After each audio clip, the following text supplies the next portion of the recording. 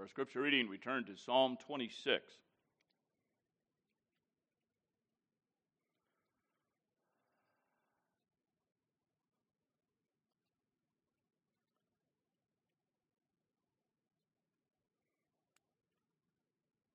We consider this morning Lord's Day 30, which is on For Whom the Lord's Supper is Instituted. And in this psalm, we speak of separating from those that walk in ways of wickedness. And we read, I will wash mine hands in innocency, so will I compass thine altar, O Lord. We read Psalm 26. Judge me, O Lord, for I have walked in mine integrity. I have trusted also in the Lord. Therefore I shall not slide. Examine me, O Lord, and prove me. Try my reins and my heart. For thy loving kindness is before mine eyes, and I have walked in thy truth. I have not sat with vain persons, neither will I go in with dissemblers. I've hated the congregation of evildoers, and will not sit with the wicked. I will wash mine hands in innocency. So will I compass thine altar, O Lord, that I may publish with the voice of thanksgiving, and tell of all thy wondrous works. Lord, I have loved the habitation of thy house, and the place where thine honor dwelleth. Gather not my soul with sinners, nor my life with bloody men, in whose hands is mischief, and their right hand is full of bribes. But as for me, I will walk in mine integrity. Redeem me, and be merciful unto me. My foot standeth in an even place. In the congregations will I bless the Lord. So far we read from the infallibly inspired scriptures this morning. And this passage and all of Scripture are the basis for the teaching of our Heidelberg Catechism in Lord's Day 30.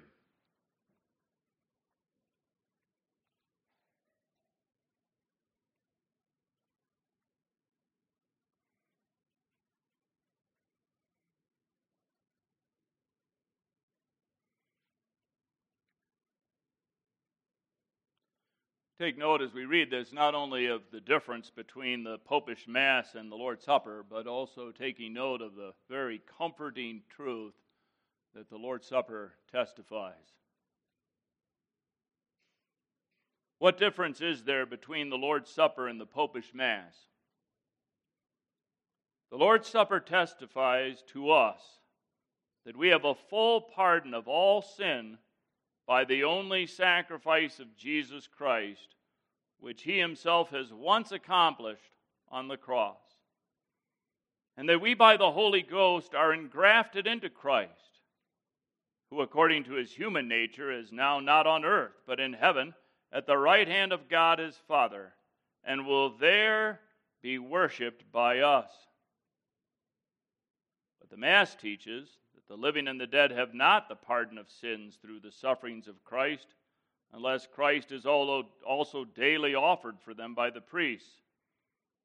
First, that Christ is bodily under the form of bread and wine, and therefore is to be worshipped in them, so that the Mass at bottom is nothing else than a denial of the one sacrifice and sufferings of Jesus Christ, and an accursed idolatry. For whom is the Lord's Supper instituted?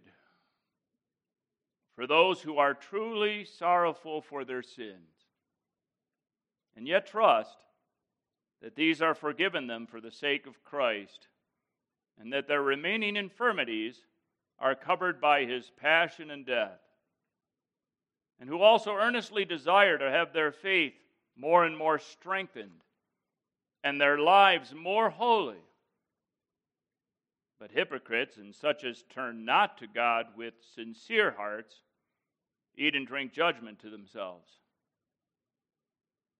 Are they also to be admitted to this supper who, by confession and life, declare themselves unbelieving and ungodly? No. For by this the covenant of God would be profaned, and his wrath kindled against the whole congregation.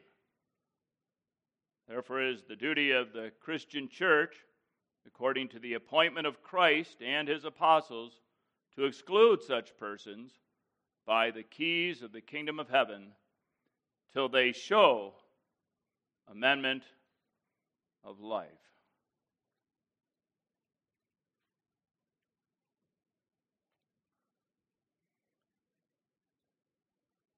Dearly beloved in our Lord Jesus Christ, after 2 Lord's days on the Lord's Supper, the Heidelberg Catechism considers for whom is the Lord's Supper instituted.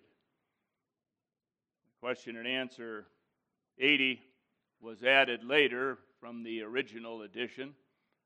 Originally, then, the way it was written was after 2 Lord's days on the Lord's Supper, then the question is, for whom is the Lord's Supper instituted?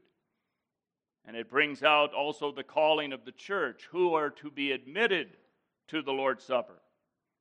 Are they to admit to the supper those who, by confession and life, declare themselves unbelieving and ungodly? And the answer is no. For by this the covenant of God would be profaned and his wrath kindled against the whole congregation. And then that leads to the subject of the keys of the kingdom. And that is what is treated next. Also, when talking about the discipline of the impenitent, then soon there's a discussion of, well, what are good works? Why must we do good works? And what are they? And then we go through the 10 Commandments. And then we go through the prayer, the subject of prayer, the chief part of thankfulness. There's a great contrast between the Lord's Supper and the Mass. And when we take note of what is said here, that in addition to talking about the subject of for whom the Lord's Supper is instituted, there is this article on the difference between the Lord's Supper and the Mass. And since we've already had 2 Lord's days on the Lord's Supper, much has already been said about that.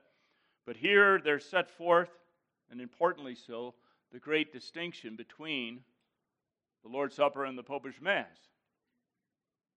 serving to bring out that when one departs from the Word of God and goes in a wrong direction, that they do not want what God, the Word of truth, and they reject it and they go the wrong way, how as time goes on it gets worse and worse to the point where the Romish Church, what they teach is actually an accursed idolatry. We say that's accurate. But that's really what it is. It really is a denial of Christ's one sacrifice and an accursed idolatry. It serves to bring out the importance of not going the wrong way, starting to go against what God says and start going on a road where one gets worse and worse over time. But also, as I pointed out, when we consider an error and a teaching that is false, it is good for us to consider what is the opposite of that error and how comforting the message that the Lord's Supper testifies is. In our sorrows, in the trials that we go through, what a comfort it is to know we have the full pardon of all sin by the only sacrifice of Jesus Christ, that we're righteous before God. We are an heir of everlasting life. That Christ has reconciled us to God. He has obtained for us the quickening Spirit. We have communion. The Lord's Supper, communion.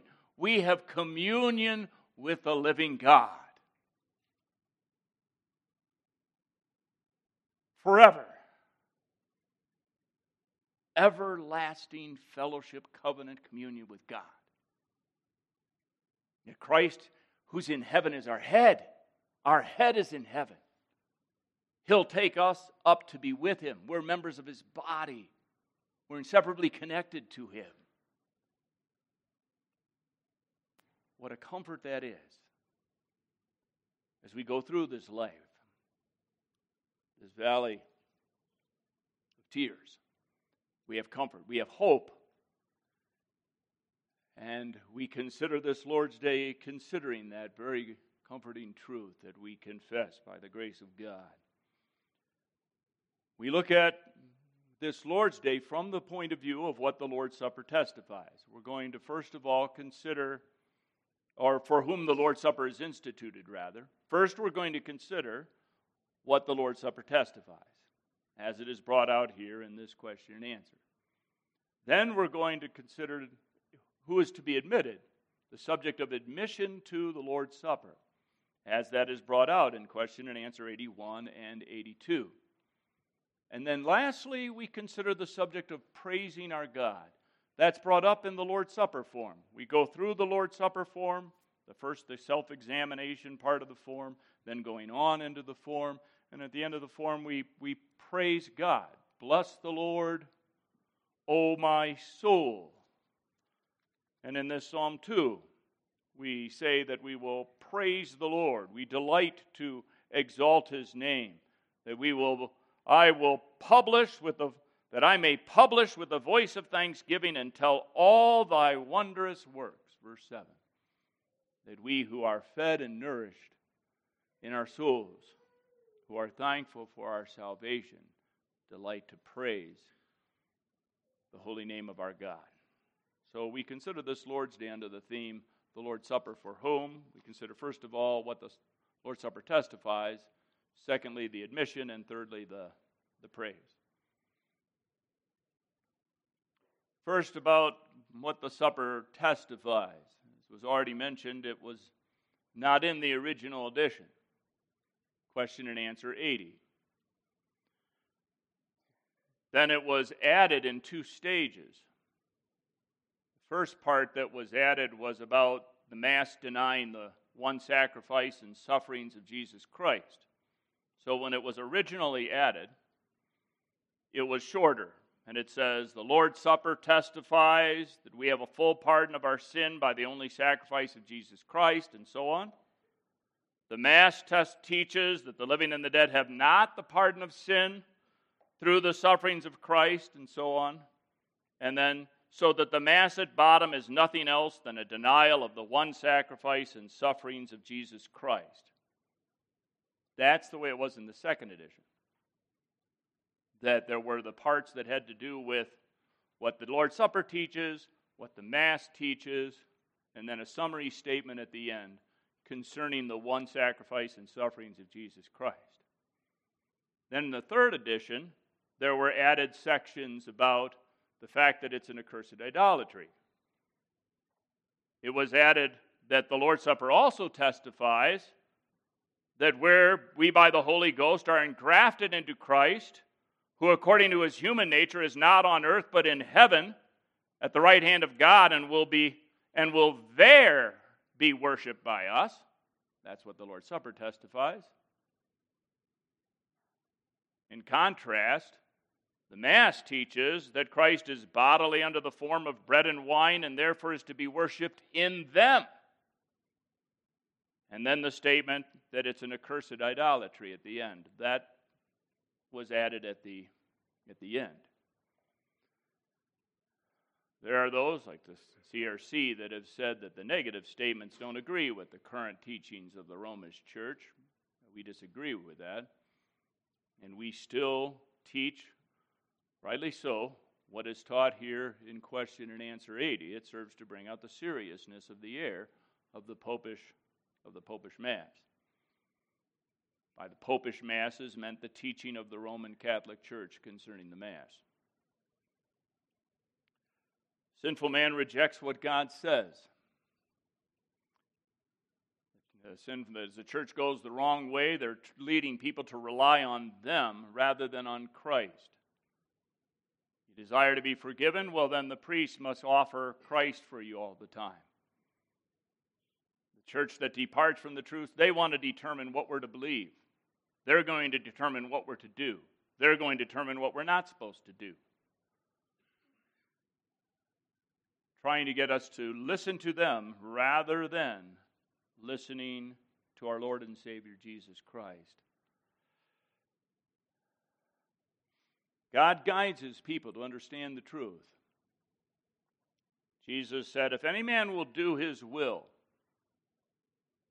he shall know of the doctrine, whether it be of God or whether I speak of myself. That he was speaking the word of truth, and there were those that were questioning whether he was speaking the word of truth. And Jesus said that. If any man will do his will, he shall know of the doctrine, whether it be of God or whether I speak of myself. God guides his people to know the truth. We hear the voice of the Good Shepherd. We're constantly to go to the Word, pray, and go to the Word to guide us as we live in these last days where there are many false teachings. So concerning what the Lord's Supper testifies, we're going to look at just those two ideas concerning Christ's one sacrifice, and then concerning the worship of Christ. First, concerning the one sacrifice of Christ. The Mass really denies the one sacrifice and sufferings of Jesus Christ. How so? Well, they say the living don't have the pardon of sins unless Christ is daily offered for them by the priests. Unless that happens, they have not the pardon of sins. In fact, they say that not only concerning the living, but also the dead. The living and the dead have not the pardons of sins through the sufferings of Christ, unless Christ is also daily offered by the priests. And that's a denial of Christ's one sacrifice. One place we see the truth concerning the matter is found in the book of Hebrews, such as in Hebrews 7, verse 27, that says, looking at the sacrifice of Christ, and then considering in the Old Testament, the Levitical priesthood, there was this ongoing sacrificing. In contrast to that, it says concerning Jesus, who needeth not daily, as those high priests, to offer up sacrifice, first for his own sins. Those priests had to offer first for their own sins, and then for the people's. For this, he, that is Christ, did once, when he offered up himself. The sinless one, who laid down his life for you and for me. Repetition would mean there was no real atonement. Christ really did reconcile us to God. And we receive the blessings of salvation on the basis of what Christ has done. We have the full pardon of all sin. The Lord's Supper testifies. We break the bread as we drink from the cup of wine, as we drink the cup, that we read that in the Heidelberg Catechism rightly says that Lord's Supper is testifying to us that we have a full pardon of all sin, by Christ's one sacrifice. As Hebrews 9 says, verse 12, neither by the blood of goats and calves, but by his own blood he entered in once into the holy place. Once, having obtained eternal redemption for us, for his elect people.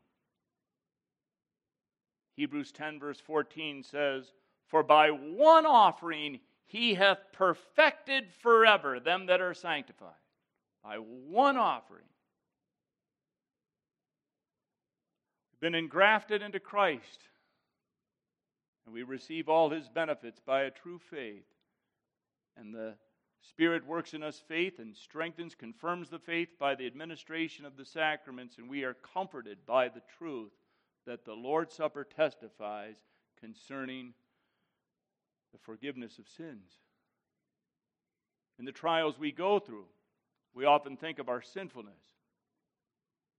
I'm such a sinner. In our weaknesses, in our trials and afflictions, God often directs us to think again about our sinfulness. And what a comfort it is, the Lord's Supper's testimony. We're washed, we're cleansed, we're righteous in Christ. We have a full pardon of all sins by Christ's one sacrifice. Secondly, concerning the worshiping of Christ, the Lord's Supper testifies something very different than the Mass. The Mass says,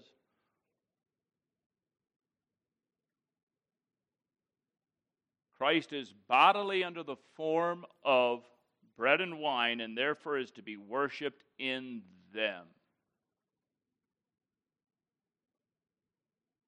The Roman Church taught at the Council of Trent, we are to render in veneration the worship of latria, a certain type of worship they're claiming, the worship of latria. We'll talk about that. We're to render in veneration the worship of latria, which is due to the true God, to this most holy sacrament. They render worship to the sacrament. That was the Council of Trent. Now, when they say the worship of latria, the Greek word, latreia, means the service, worship of God.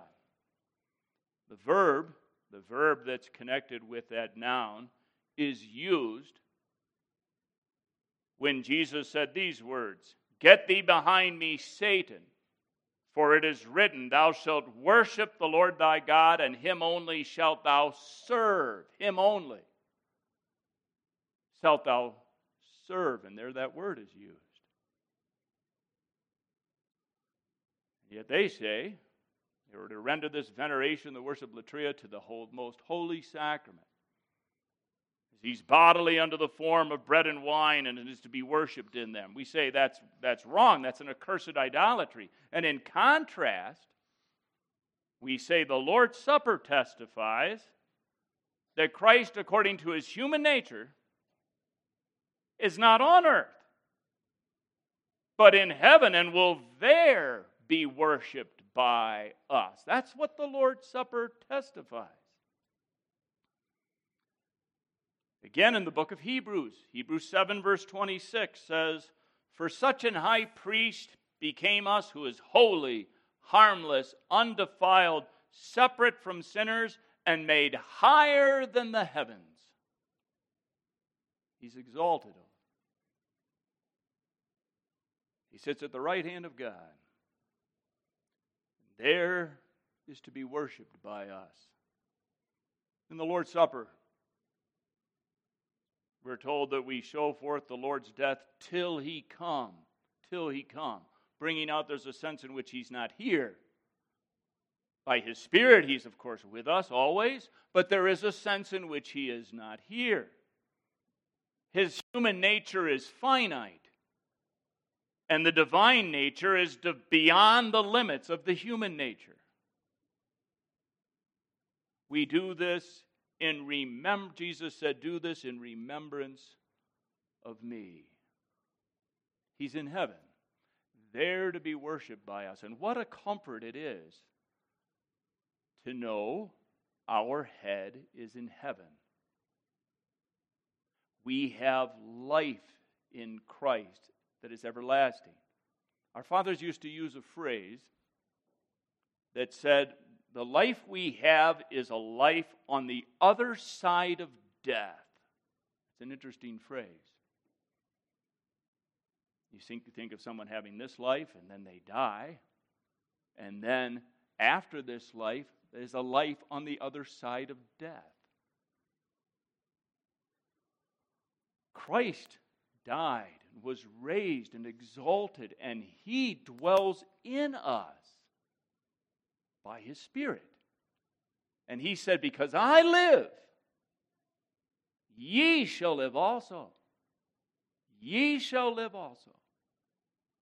We are inseparably joined to him. Jesus said, he who lives and believes in me shall never die. Never die. Though our bodily life comes to an end. Although there will be some that are still alive when Christ returns. But for the others, our bodily life comes to an end. And the others will in a moment be changed. Yet we know we have a life. We have a life, a twofold life. We have a bodily life that comes to an end. And then we also have a life that is ongoing, that never ends. And indeed, our bodies themselves will one day be raised. What a comfort. What a comfort we have. And what a comfort it is, the truth that the Lord's Supper testifies. Okay, now we turn to the subject of the admission to the Lord's Supper that testifies this comforting truth. It's not for hypocrites and for those who don't sincerely repent. It's not for those who are dissemblers, as it says in Psalm 26, verse 4. I have not sat with vain persons, neither will I go in with dissemblers. A dissembler, the word there has the idea of someone who's hiding under some hiding. The English word dissemble has that idea. Hiding under a false appearance. So somebody puts on an outward show that is false. So that they try to appear to others that they are walking in obedience. They're walking with God. But really, what they are hiding is that they are continuing impenitently to walk in sin. We say, I will not go in with dissemblers. I will not join with them. It's not for dissemblers.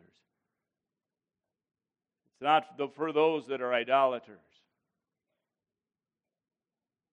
It's not for contentious persons. You know, we could go down the list of, in the Lord's Supper form, when we read the first part, and we warn that those who are defiled with the following sins to keep themselves from the table of the Lord. That those who are walking in sins, if they partake, they eat and drink judgment to themselves. And then we go through a number of sins and point them out, including contentious persons, those given to raise discord, sects, and mutiny in church or state.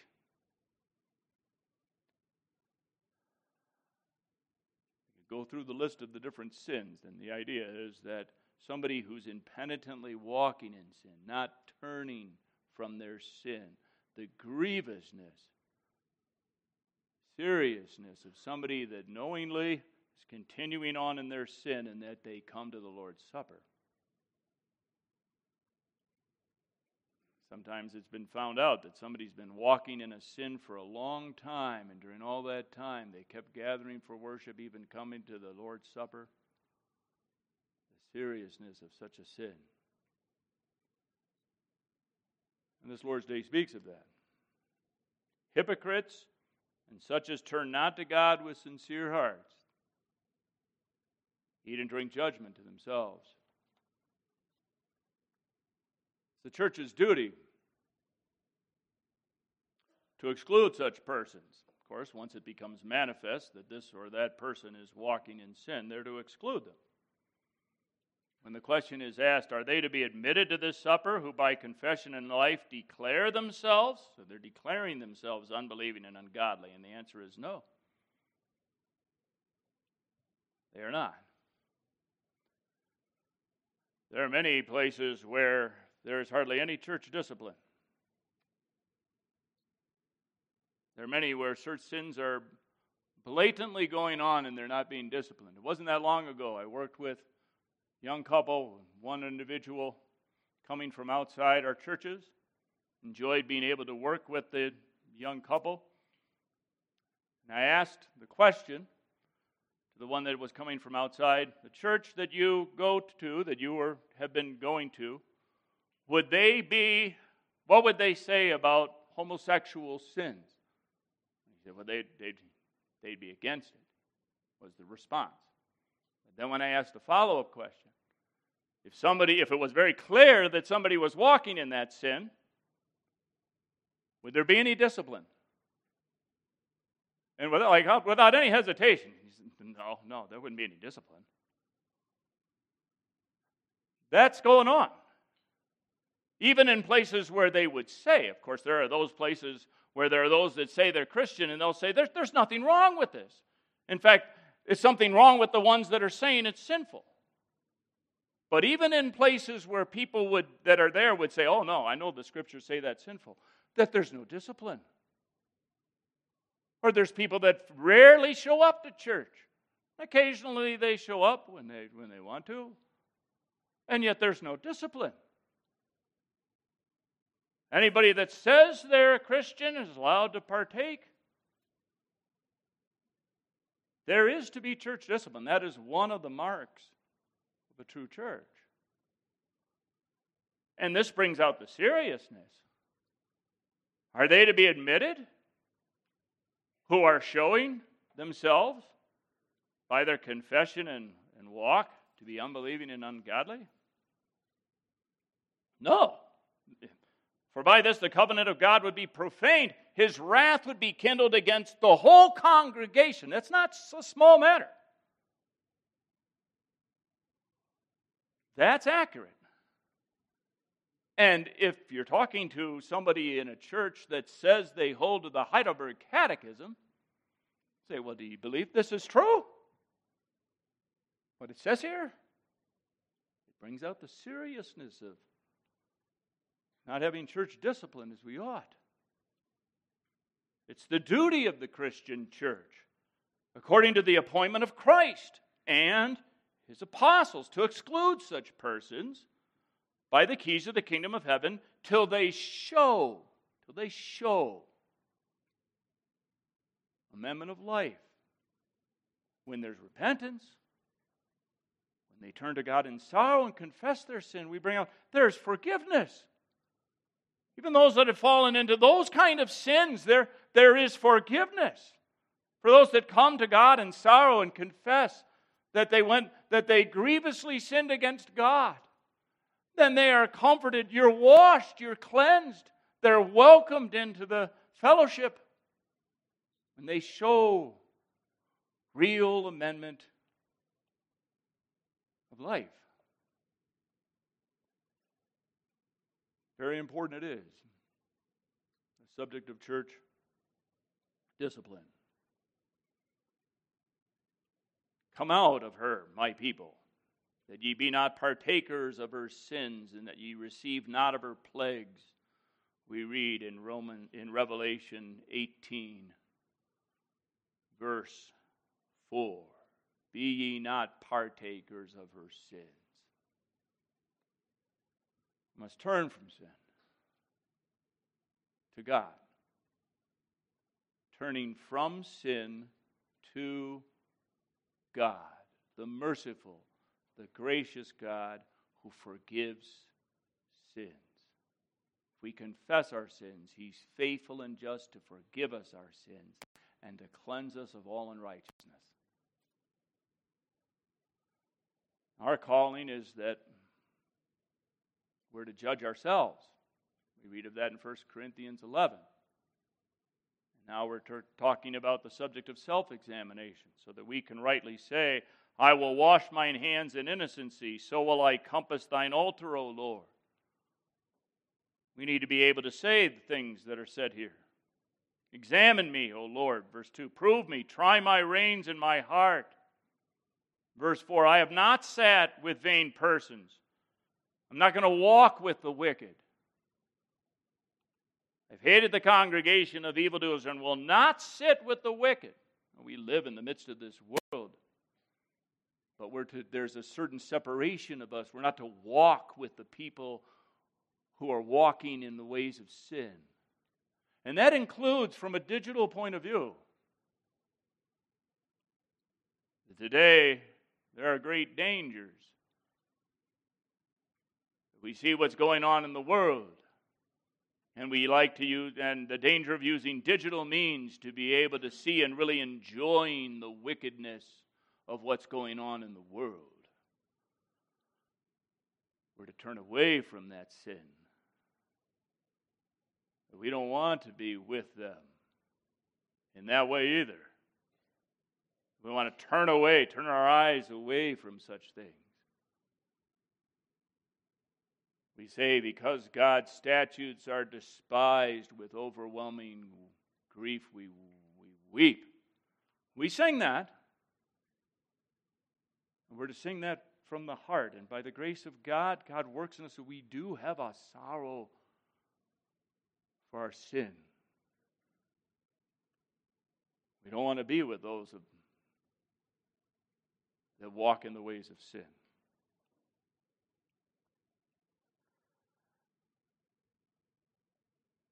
Verse 9, gather not my soul with sinners, nor my life with bloody men.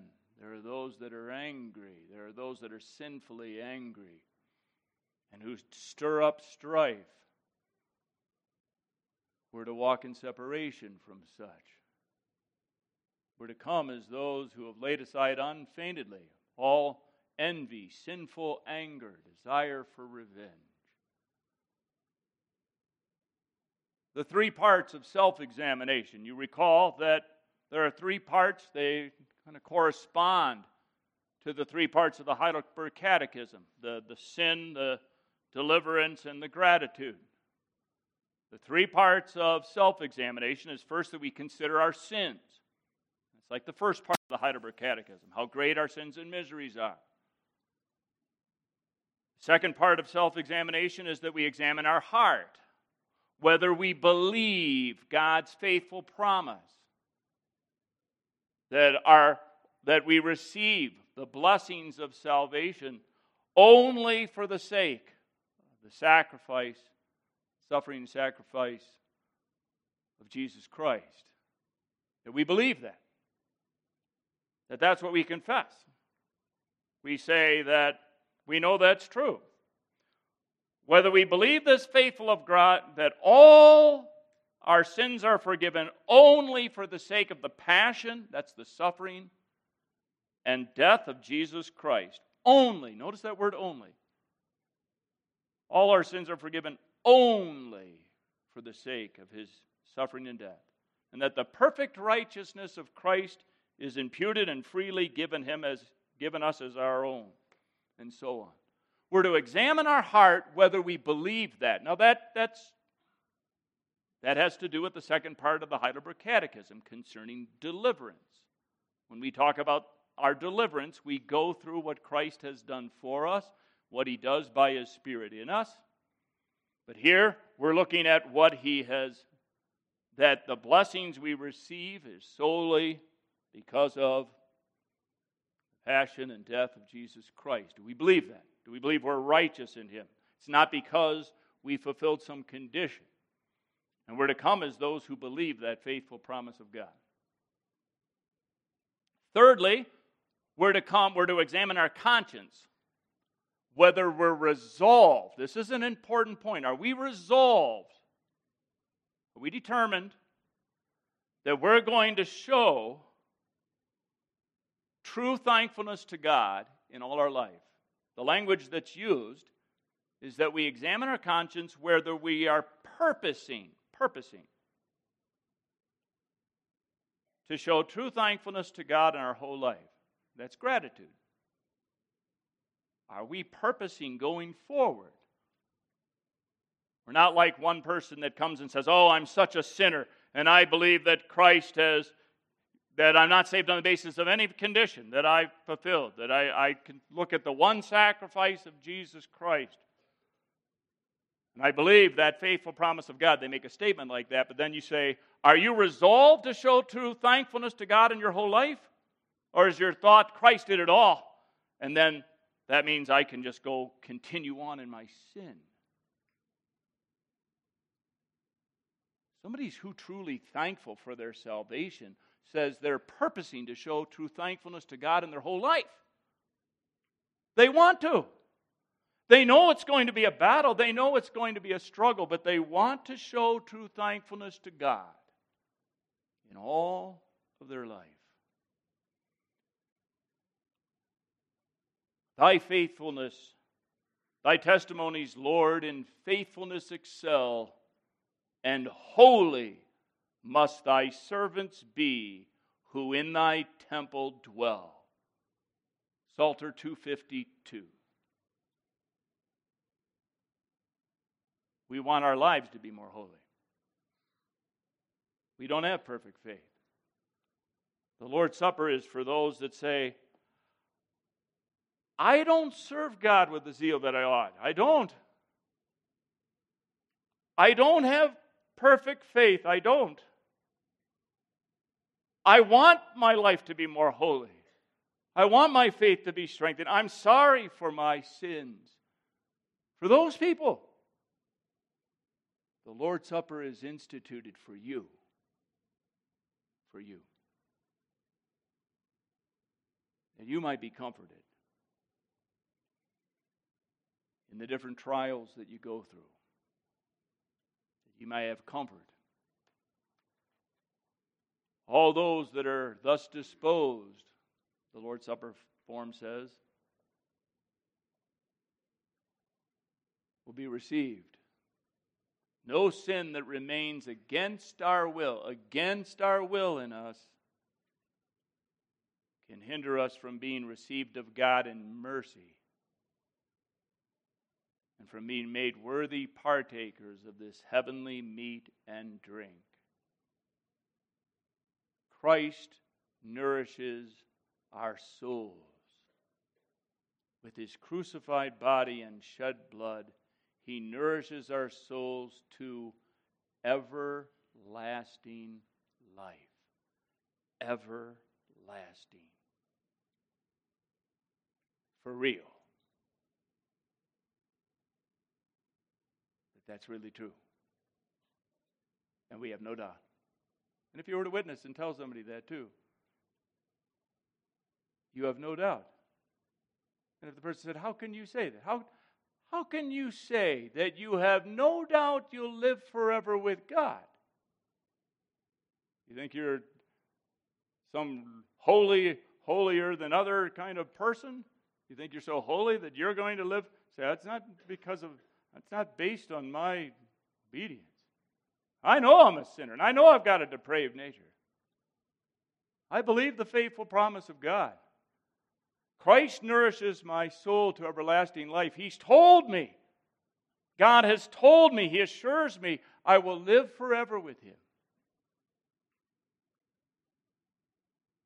What a comfort we have. And those who are nourished want to praise the name of God. We want to. So will I compass thine altar, O Lord, that I may publish with the voice of thanksgiving and tell all thy wondrous works. Lord, I have loved the habitation of thy house. We want to be with God's people praising the name of our God. We delight to praise him. We say, let everyone say in his heart thus, bless the Lord, O my soul. Bless the Lord.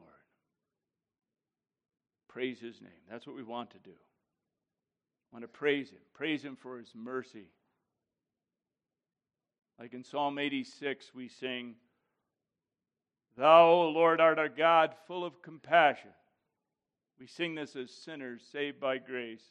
O thou, O Lord, art a God. Thou, O Lord, art a God full of compassion and gracious and long-suffering and plenteous in mercy and truth. We're resolved to glorify his name. We keep his loving kindness before our eyes. This is quite something in this psalm, as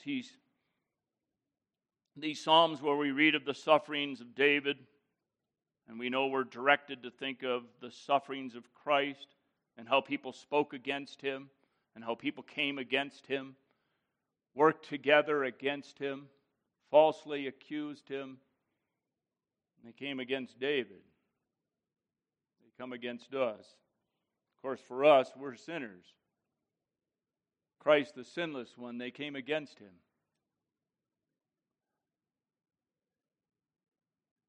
And in the trials we go through, the difficulties we face, what we say here is what we keep before our eyes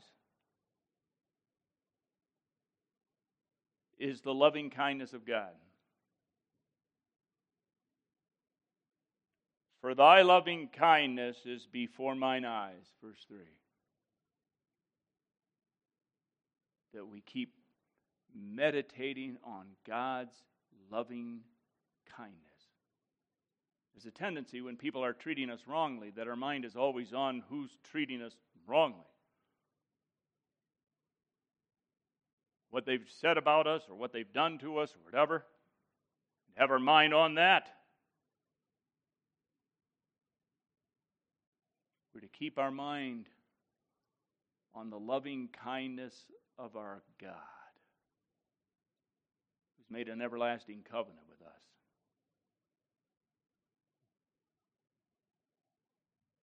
We, the people of God, saved by grace, delight to praise him together. It's another point to bring out with the Lord's Supper. I think this is going to be important that we start bringing this out more. There are many people who are listening to our sermons, reading our material, who sit by themselves far from any of our churches, and we're delighted to hear that they appreciate our word. We ask them often, do you know of any others in your area who have like faith or would be willing to receive instruction? We also bring out as time goes on, if somebody's been in that situation for quite some time, the importance of us gathering together. That's brought out in the psalm. Gathering together with the house of God. My foot standeth in an even place in the congregations. In the congregations, I'll gather with the people of God. Praise the name of our God. Indeed, the Lord's Supper is administered by the Church Institute, and the people together partake and together praise God. And thank Him for our salvation. We say in the psalm, I have trusted also in the Lord, therefore I shall not slide. Verse 1. I shall not slide. That's how the psalm begins. And it ends, my foot standeth in an even place. In the congregations will I bless the Lord. The Lord upholds us. We're safe. We're secure in Jesus Christ. Out of thankfulness, with joy in our heart, even in the midst of tears, may we praise and exalt the name of our Savior and glorify His holy name. Amen. Let us pray. Our Lord, our God, and our Father, we thank Thee, O Lord, and praise Thee. We are so thankful for Christ's perfect sacrifice, and to know where He is, and to know He will come back, and to know that we are joined to Him, that we are members of His body, members of the bride of Christ. So thankful for Him that laid down His life for us, the love Thou hast shown us in giving Thine only begotten Son. May we glorify Thee, may we be comforted in our souls, and may we praise Thy holy name, we pray. For Christ's sake, amen.